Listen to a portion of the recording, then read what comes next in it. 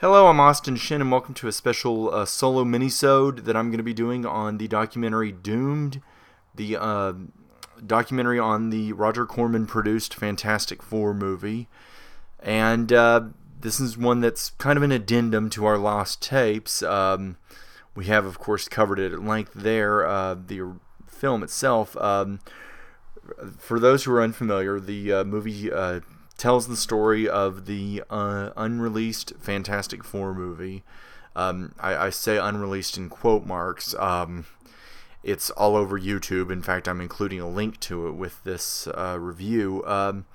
So these are my thoughts on the documentary, which has been a long time in coming. I've been hearing about it for many years now, and finally out, finally on iTunes. It's a cheap rental. It's I got it for $4, and before I get to the movie, some thoughts on the 94 Fantastic Four movie, which is a movie that has fascinated me for many years, at least until I saw it, and then it really fascinated me. I love it. I love the 94 Fantastic Four movie. I love it unabashedly. I love it without reservations, and there's no irony in my fandom for this movie. There is no, well, it's cute for what it is. No, it's a good movie. It's a very well made for what budget they had, and that's something that gets talked about a lot in the documentary, the fact they didn't have much money for it. I genuinely believe it's a Jack Kirby, Stan Lee style movie. It really has that energy. Again, they weren't working with much money, but they tried. They tried really hard. And so since I really enjoyed the film, I was really looking forward to this documentary, and I wasn't let down. This is certainly one of the most fascinating behind-the-scenes stories out there. For those who aren't familiar with it, this is probably going to be a little bit more of a revelatory film than it was for me. I certainly knew a good deal of the stories walking in. There's not a lot that catches me off guard, but that's typically how it is with these documentaries. It's more about actually listening to the people talk.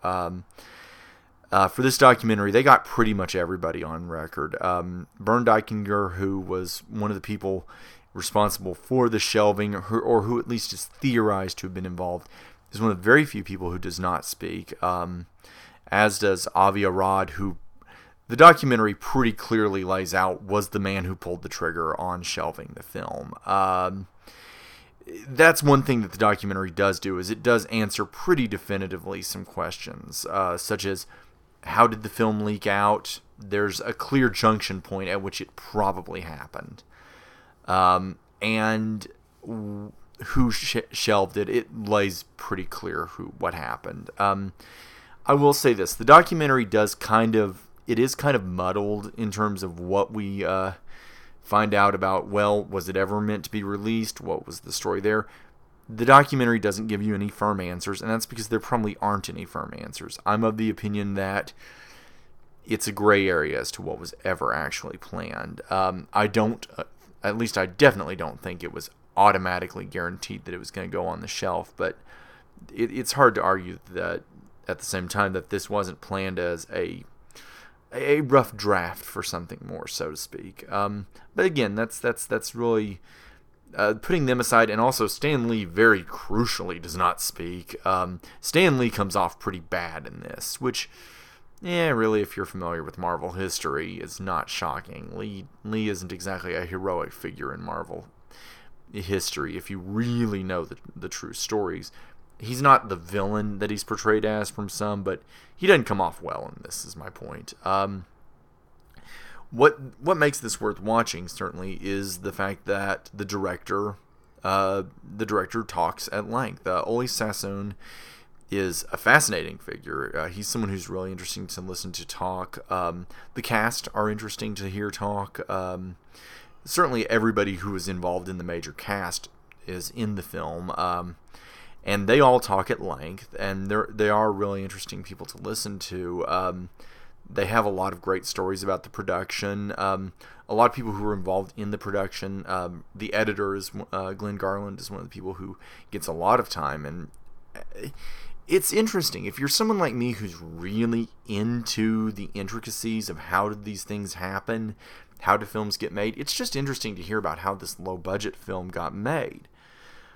But at the end of the day, what really makes this film so interesting to watch is that story, that central story of, okay, this was a movie that didn't happen, that didn't get the release it could have, and the movie makes you think about, well, why is that? And as I said, this is very much a special features documentary. I'm not going to say that it's anything that is all that startling, and it's definitely not a particularly cinematic documentary compared to, say, Best Worst Movie, which is, in my opinion, a full-fledged film and has its own stories. This is definitely not this. This is definitely an oral history on film, but that's fine with me. I'm interested in this. I do think it's an interesting story to be told. And as I said, I like the fact that everybody talks, aside from the people who were responsible for shelving it. And by the end of it, you're not sure that you really want to hear their stories, to be honest. You're really not. You hear enough to know that what happened, you understand why they did it, but the whole production of the film winds up feeling kind of icky. The fact that it was ever made. And I do think that's what's so interesting about it, is that they had to have, it's pointed out at one point that all they had to do was have a film in production. They could have shut it down immediately. I want to stress, they went to the trouble of making an actual finished film, and there may have been some contractual language that required that, though it's not suggested that that was the case. I agree, it's probably most plausible that they could have that they could have just started shooting one day and then at the end of the year stopped shooting. And they started shooting on December 28th, so really it would have been very easy to do that. They did go to the trouble of making a finished film, which is freely available on YouTube, and which looks finished. I mean, though you do also find out to some degree why it was that the film got finished. It turns out that everybody behind the scenes, certainly Sassone and Garland, were working very hard to make sure that the film actually was finished, as was the head of production, Mark Sykes, who's a really interesting guy to listen to. He tells a lot of good stories. I don't know. This is a story that it's frustrating to hear, certainly at times, because it is such a sad and depressing story at points. I mean, you see these people working so hard, how hard the actors worked, how excited everybody was.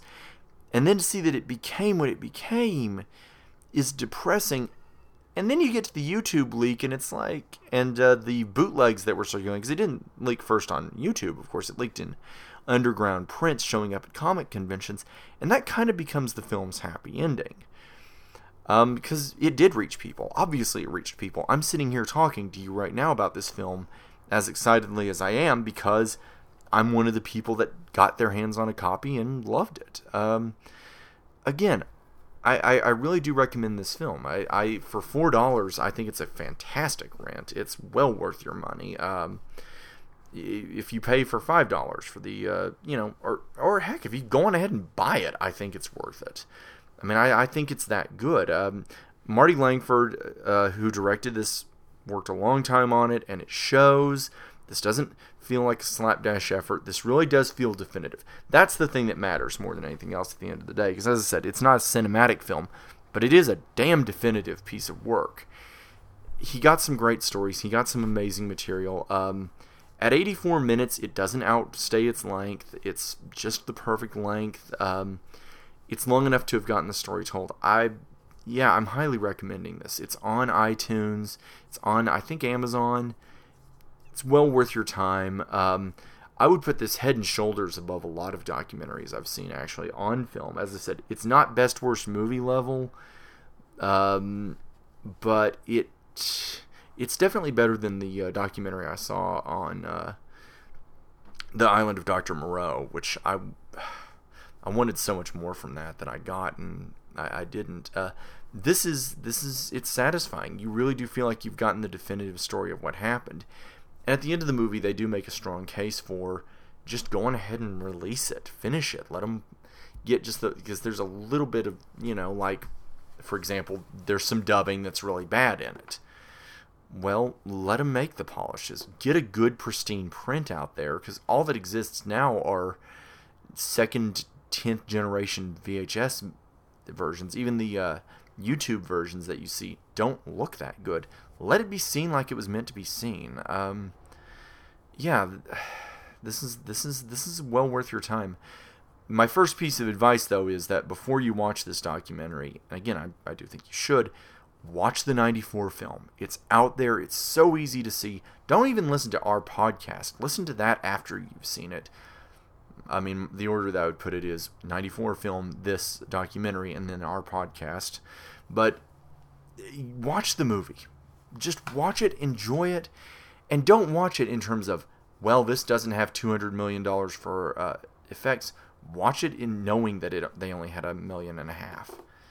And know that it was good. And the documentary is well worth your time. I'm really glad they finally got it out.